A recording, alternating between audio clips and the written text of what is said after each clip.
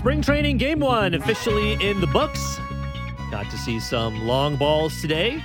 Vladimir Guerrero Jr. hit a line drive home run, 111 miles an hour off his bat. Addison Barger was the play of the game.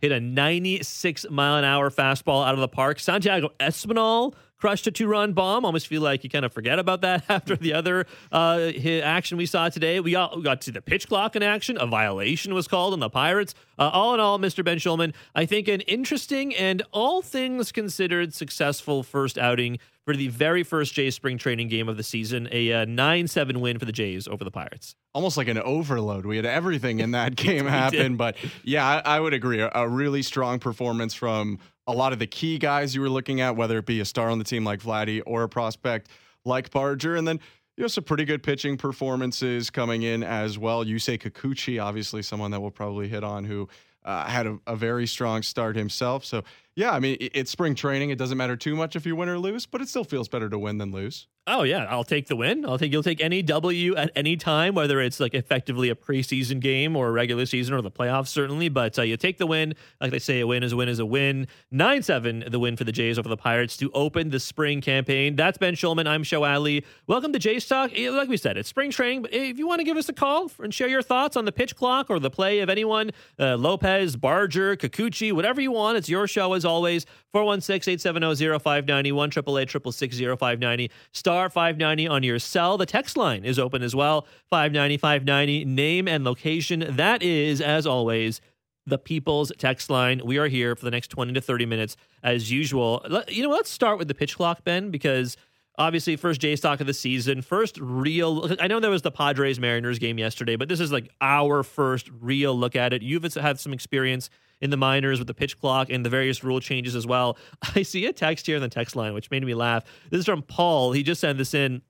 I appreciate the text, Paul. It looks like he's from the GTA. He says, hi, Show. After watching the quicker game, I couldn't help think how much the new rules will cost the Red Sox in concessions with their average time of game going from 4.5 hours to 2.5 hours. It's true. Like Yankees, Red Sox, Cubs, Dodgers, all the teams that effectively play on Sunday Night Baseball, all of those teams getting their games like slashed, just drastically slashed. Yeah, it's pretty topical with the Red Sox mentioned, given what just went down in Fenway Park pretty recently. But yeah, I know in the minor leagues it was, where revenues in the ballpark are such a big deal. It actually was a pretty legitimate concern of a lot of teams. Obviously, the Fenway group makes its money off TV as much as it does anything else and stuff like that. But it was crazy. I mean, it's Major League Baseball. Kind of the same, but also in a way we've never seen it before. Like it's it doesn't feel so huge, but it's also a huge change. The pitch clock too. What do you make of the just gigantic digital clock behind the batters? Like it's kind of exciting to see a clock tick down by the second. And you heard Ben and Arden talk about it during the radio broadcast, but there's also a timer that ticks down between the top and bottom of every inning, right? Yes. So as exciting as it is, I do enjoy watching it because you kind of get a sense of what are they going to do? Like a sense of anticipation to a certain degree. It's also kind of stressful to have a timer on the screen and in view at all times. I get it. It's necessary to inform the viewer. But I just think it's funny to think that it could be on the screen. I know Jeff Passan tweeted out for those concerned, the pitch clock, this is from his Twitter account, for those concerned that the pitch clock is so prominent in the background of at-bats during spring training games, the plan in big league ballparks is for it to be out of view of the center field camera. In other words, TV viewers will not see the physical clock during pitches. I find that fascinating because there is something, I think, added with the digital clock just ticking away. And you were telling me also that there's a clock in the for the batter to see, right? So with that as well, that I like that, and I think it's good because these players need to know what's going on with the clock.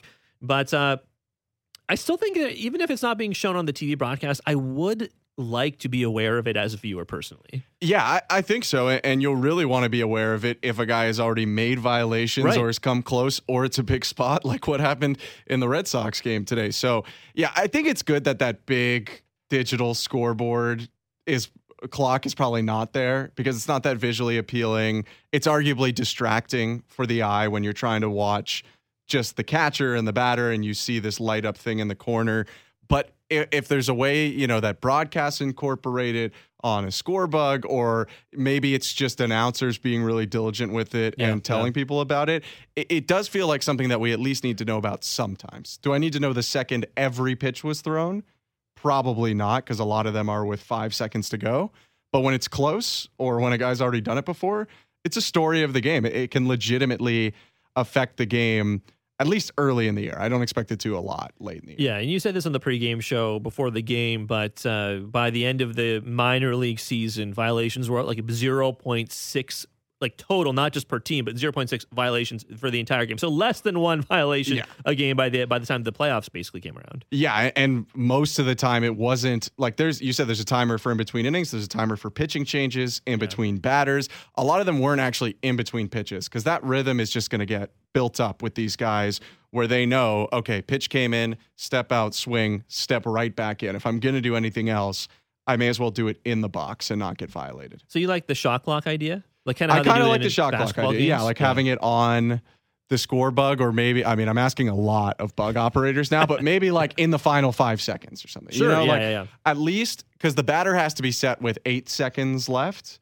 He's not going to do a lot more than that. Why give the pitcher extra time to try and get you there? So you may as well have a clock showing at least that final stretch when the batter is set and there could be a violation. Before that, the first 7 seconds, if it's runner on base or not, probably not necessary. That's Ben Shulman. I'm Show Ali. Why don't we go to the phone lines? I said it's spring training, but you want to weigh in on what we're talking about, the pitch clock? You want to weigh in on Addison Barger? I see a couple of Barger texts on the text line. Excited to get to those. But anything you want, you can give us a text at 590-590, name and location, or you can give us a call, 416-870-0591, 888-666-0590, star 590 on your cellular device. We're being joined by Eddie from Fort Erie. Eddie, how's it going? How was your off season, Eddie?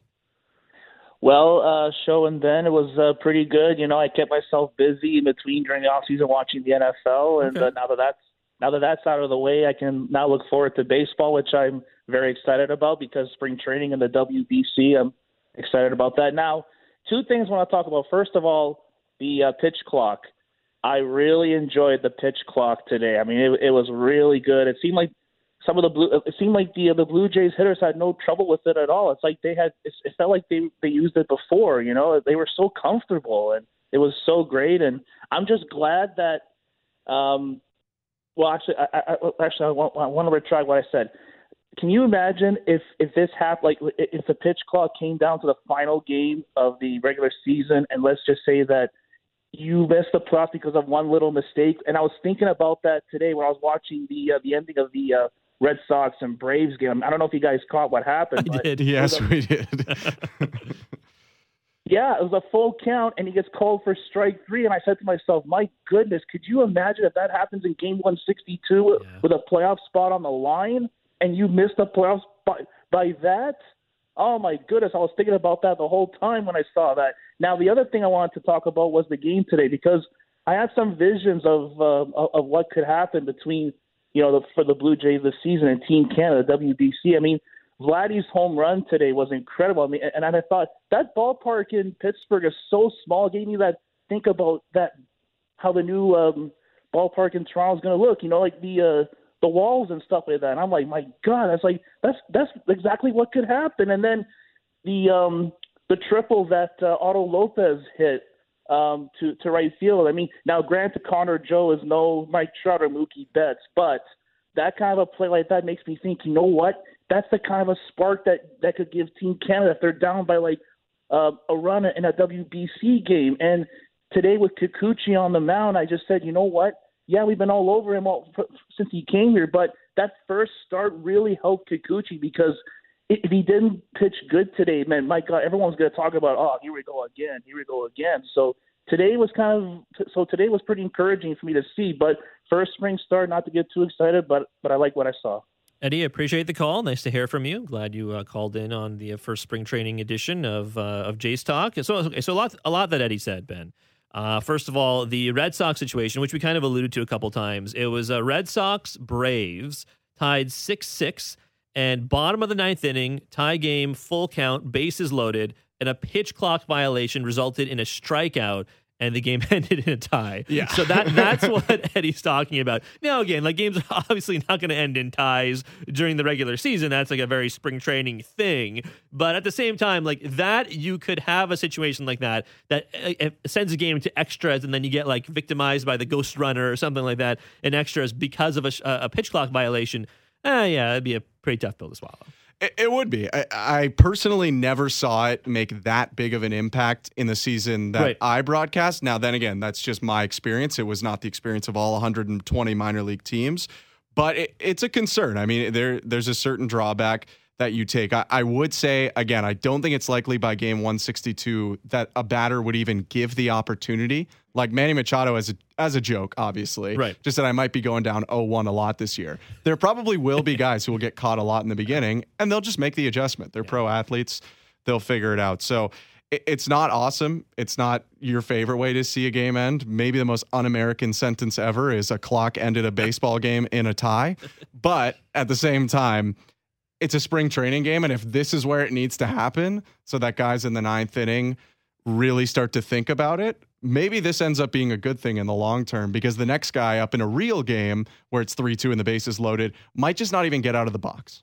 Yeah, it's true. I'm so interested to see what the adjustments are. I tend to agree with you that what will likely happen more often than not, especially as we get further along into even spring training, much less the regular season, but people will make these adjustments. Like there's no way they don't make those adjustments, because they're all professional athletes. Like you said it, you already seen it at the minor league levels for guys who are like career minor leaguers, and it's going to be a, again, maybe not an easy change, but it will be a change that the major leaguers make before too long. Don't get me wrong, I fully expect the first 2 to 3 weeks of regular season baseball to be kind of chaotic, and it usually is. I feel like the last couple of years being kind of irregular because of COVID and the 60 game season and the ramp sticky up and stuff. ramp down. Yeah, I mean, the beginning of the sticky stuff, Max Scherzer took his pants off in a ballpark. Now we don't talk, like guys get searched. No one complains about that anymore because no one cares. Yeah, exactly. Like we went from like guys having confrontation. There was that Diamondbacks game last year where the guy like barked at the but like those happened it was so few and far in between that. Yes. I don't think it's going to be a huge issue. I like, don't get me wrong, it's going to be a little crazy to start the season, but I am curious to see what happens going forward. Let's continue talking about the rule changes. You want to get your sentiments in. 590 is the text line. Name and location, please, so we can give you a shout out on the air. And let's go back to the phone lines. 416-870-0590, 1-888-666-0590, star 590 on your cell. David calling in from Toronto. David, how do you feel about the pitch clock? Like, what's your take on the rule changes? The rule changes I really not that great a fan of, but I have two rule changes for baseball that I've been having for over 20 years. The first one is that on a full count, 2-out pitch, that if there's a ground rule double hit up the middle of the diamond, that the runner on first be awarded home plate, because he's already running on the pitch. He'd be out of the practically to second base before the ball would leave the outfield. And if he happens to bounce the ball over the fence, he definitely would score, but that he would have to stop at third is ridiculous. That's rule change number one. Rule change number two is I'd like to see that the total, keep a season-long total of interleague play, in whichever league has the most victories at the end of the season, that is the league that gets awarded the extra game in the World Series. Okay. All right, David, I appreciate the call. Thanks for calling into Jays Talk. What do you think, Ben? I really like the second one, especially now that the schedule's balanced for the first time. That's true. So you could you'd be hard-pressed to argue that someone could have some sort of advantage there. I don't think you really could anyway, but that'd be kind of fun. I mean, it's a tough thing. Like, you wouldn't be thinking about it every time you played an NL team. There's far too many games and far too many teams you're relying upon. But it would be fair, I think, in a way. I mean, certainly, there are more fair and less fair ways to do it, and they've experimented with both of those in the past. But I think that's interesting. And then he specifically was talking about runner scoring from first in the bases loaded situation where they'd be running on contact on a ground rule double.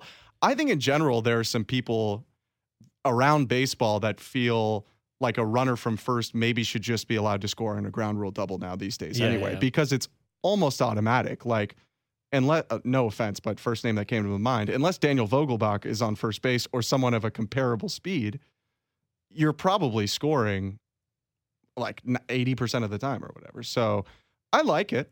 I'm open to it. Yeah, I definitely like that. I don't really have a huge problem either way with the first one, but I do like the rule for the AL NL thing, because they don't do that anymore for the All-Star game, right? No, like, they took it out of the All-Star game. So, I mean, and now they give it in a fairer way. Yeah, but at the same time, it would be kind of fun, and I do think. So there have been rule changes in the NL. Like, I felt like when I was younger, the AL and NL had a distinct character to them. Not so much anymore. Right? Not so. It's more like conferences now. Yeah. And a lot of that, I think, had to do with the DH versus no DH. It changed the style of play. You could bring some character or some AL versus NL back to the game by the fact that it's just a good thing when an AL team would beat an NL team unless they were in your own division. Yeah. No, it's true. Like it does, like this kind of getting off topic, but it does beg the question to a certain degree.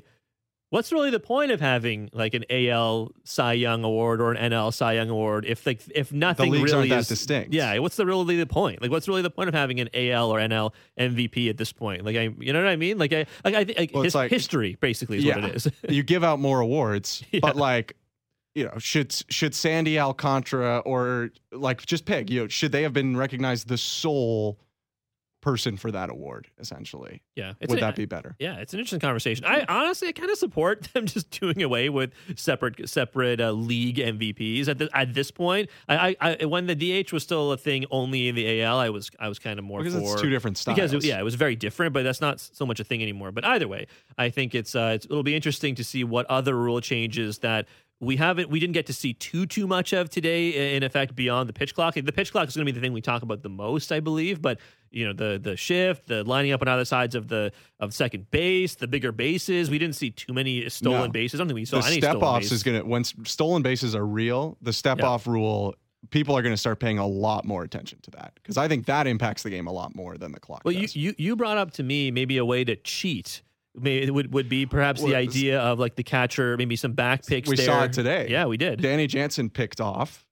That doesn't count as a disengagement. So you're only allowed 3 technically, but if you fail the third one, you're really only allowed 2, because if you fail the third one, it's a balk.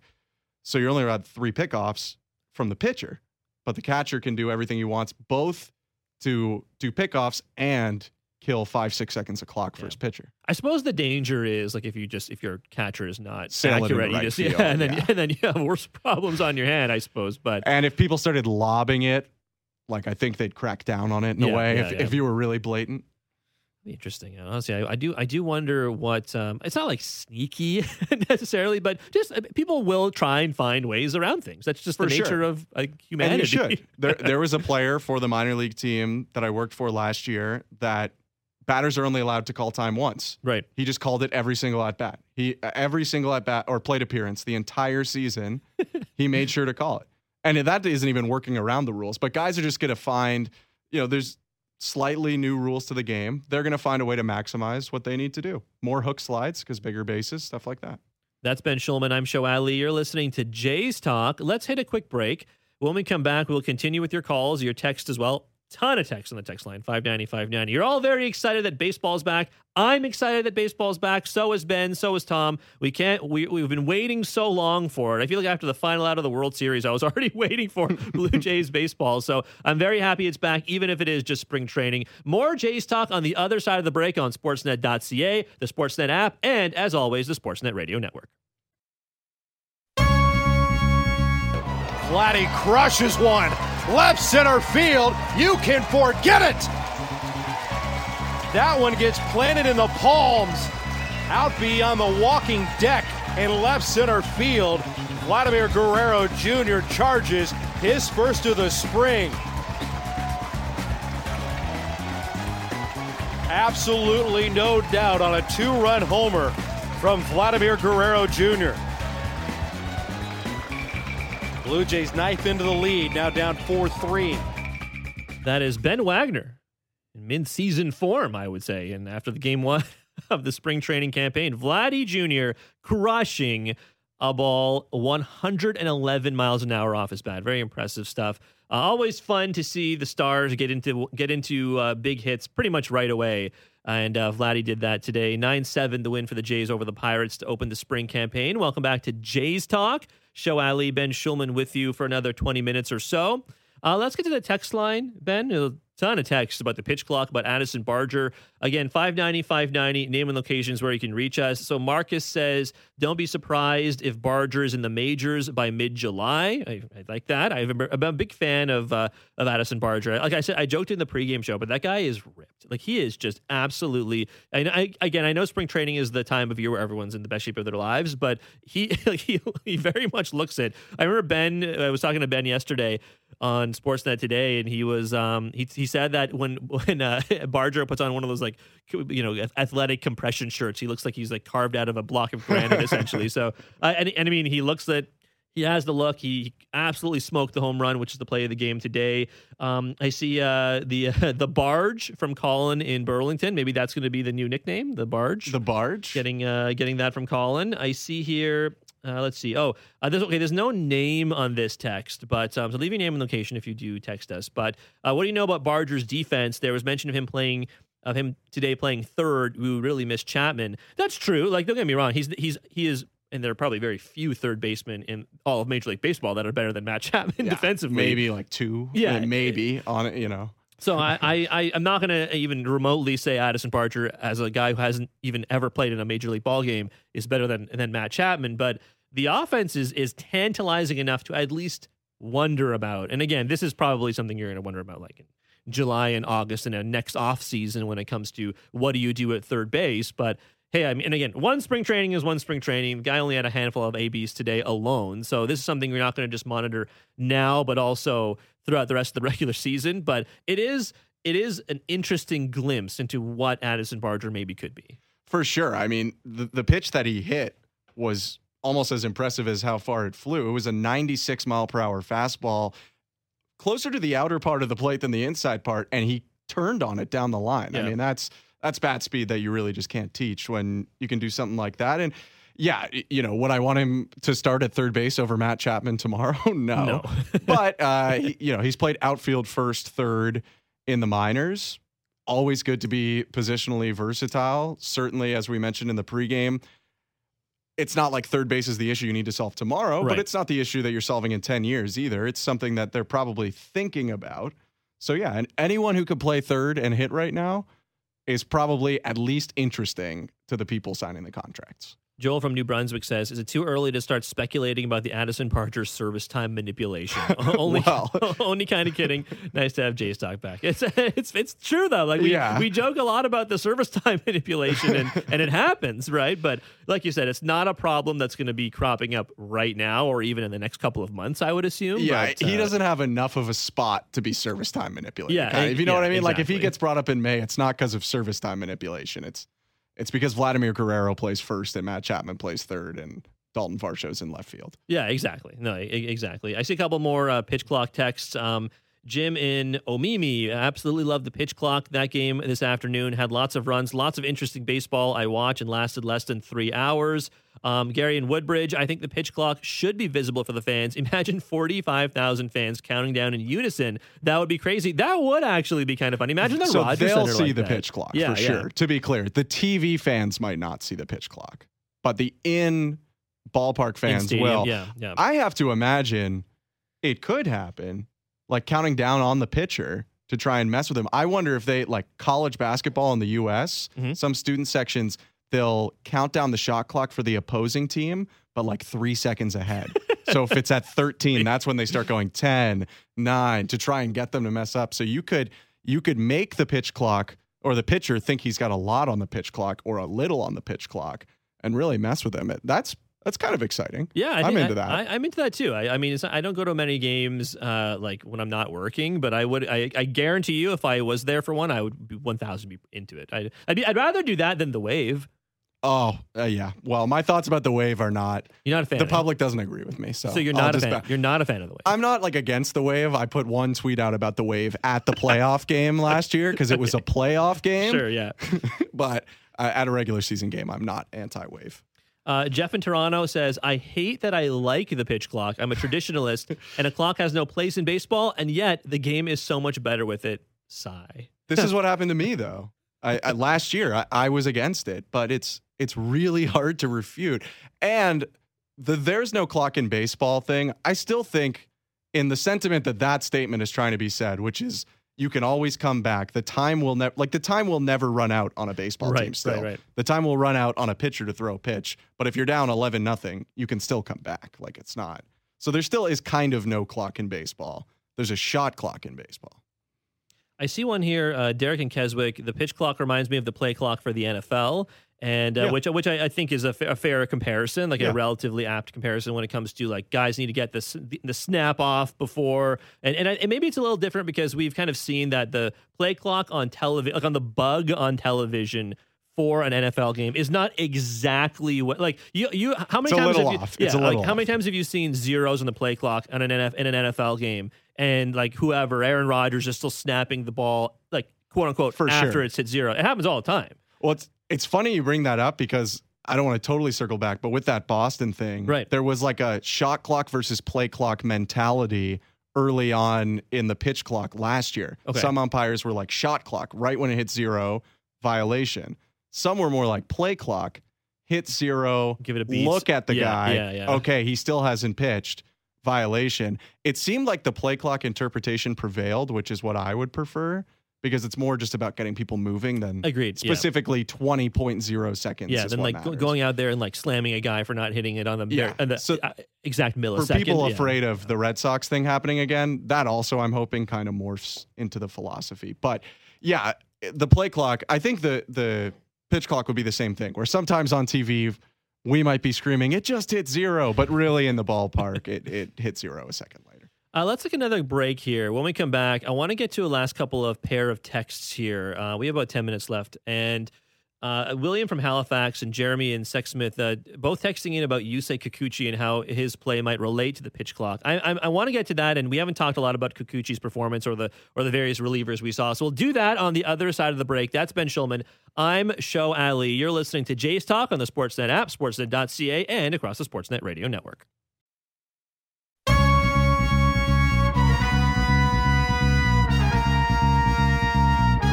Welcome back to Jays Talk across the Sportsnet Radio Network. Show Ali, Ben Shulman here with you for another couple of minutes. Thanks for being alongside us today. Feels good to be back. Feels good to be back in the saddle here at what I can now feel comfortable again calling Baseball Control. It's like this is just like the main studio, but it's just the studio during the season, before the season, Ben, and now it's Baseball Control. Now baseball owns the studio once again. Exactly. Let's get to the text line, 590-590, name and location. Still some time to send in some text if you like at 590-590. I mentioned these two texts before. I'm going to read these, Ben, and then we can chat some Kikuchi, because Will and Jeremy both were into this idea. So William from Halifax, I am thinking the pitch clock may help pitchers like Kikuchi who may be prone to overthinking their pitches. With the clock, you might have to trust your catcher's calls more often. For example, throw the fastball more. You say, yes, agreed. Love the pitch clock. This is Jeremy Johnson in Sexsmith. Loved it, kept things moving. I'm a longtime Jays fan. Already love the change. I think it will help Kikuchi stay in rhythm and be focused. And it's an interesting point by both Will and Jeremy, because it was mentioned a couple times last year that maybe Kikuchi was like almost like outthinking himself, right? That he was maybe getting into his own head and thinking like maybe he wasn't super confident with his best pitches, and so was relying on the off-speed pitches a little more. And those are the pitches that were getting hit a lot last year. And again, he pitched 2 innings today. 2 innings, 1 hit, 5 strikeouts. Yeah. Like that's fine for a spring start. Yeah. That's fine. He did get behind in the count a couple of times early on, and then the first time he got ahead in the count, he fell down when he went gave to up field the ball. infield. So that was kind of unlucky. That was tough. I'm not going to hold that too much against old Yusei, but you know what? It's again much like with Addison Barger, you're not going to lay everything in one spring training start. Like a decision is not going to be made on Yusei Kikuchi based on 2 innings he pitched today. But I am intrigued to see how much he can focus in on using his best pitches moving forward. Because like I said to you in the pregame show, Yusei Kikuchi has got to be one of the hardest throwing left-handed pitchers in all of Major League Baseball. Starting who even really is there? Yeah, like Carlos Rodon, I guess. Yeah. I guess Chris Sale, I suppose. And those guys are a little older, but and the Chris Sale, I mean, how much is he going to pitch going forward? I have no idea, right? So it's going to be a fascinating conversation to see if Yusei can keep it all under control. And I like what Will and Jeremy said. Maybe the pitch clock will force him to just go back to the bread and butter, which is for him the fastball. Yeah, I mean, most pitching philosophy says you want to be in a quick rhythm. Like, it has changed a lot recently, but for a while, being in a quick rhythm, grabbing the ball, getting on the rubber, and just thinking about the next pitch was what everyone was told to do. And to use like the most overused Ted Lasso line of all time, you have to have the brain of a goldfish in the pitch clock era because you just don't have the time not to. If you sit there for 5 seconds thinking about your next pitch, you're not going to be ready, or thinking about your last pitch, you're not going to be ready for the next one. So yeah, I hope so. Again, like you said, it's so hard to tell this early in spring training. He could be Cy Young for the rest of spring training, or he could not be. You really just don't know. But it was encouraging, especially you mentioned some of those off-speed pitches that there were concerns about. I mean, he came back. It's kind of hard to tell. It'd be great to know exactly what he calls all his pitches going forward, because there have been some changes. Yeah. But there was some sort of slurve, slider, cutter mix of pitches that were moving from arm side to glove side that worked really effectively for him today. I mean, StatCast/Baseball Savant, which isn't perfect, said he used 50% sliders. I think they're combining the sliders and slurves, but that's, 50% 88 to 90 mile per hour pitches going left to right that really worked for him. So yeah, it did. I am curious to see if the action he gets between now and March 30th continues to be relatively efficient for him. And again, like we talked about in the pregame show, even when things are not going well for him, he kind of still racks up the case. Like that's just who he is. He throws hard. He's got great stuff. Yeah. Real quick, man, we got a couple minutes left here. I don't think any of the relievers we saw today outside of Thornton and Hernandez are probably going to be in the majors really at all. And even the two of them, maybe not even them, right? But it is good to see, again, since the pitch clock is kind of the theme of what we've been discussing today, it is good to see the relievers work with the clock pretty well, which I think just generally speaking bodes well for how even the bullpen, not just starters, but the bullpen will mesh with how things go. Yeah, relievers traditionally work much slower than starters. So these are guys that you'll actually have to watch out for more often. Yeah. Everyone worked well today. I mean, someone like Paul Fry, yes, he wasn't a Blue Jay, but he's pretty much been a major leaguer. So he didn't have some of the insider knowledge that maybe some of the younger guys would on working with the pitch clock. He looked fine with the pitch clock. I do think in general, I think the pitchers will adjust before the hitters do, to be honest. I still think the hitters are actually the ones with more pressure and less time.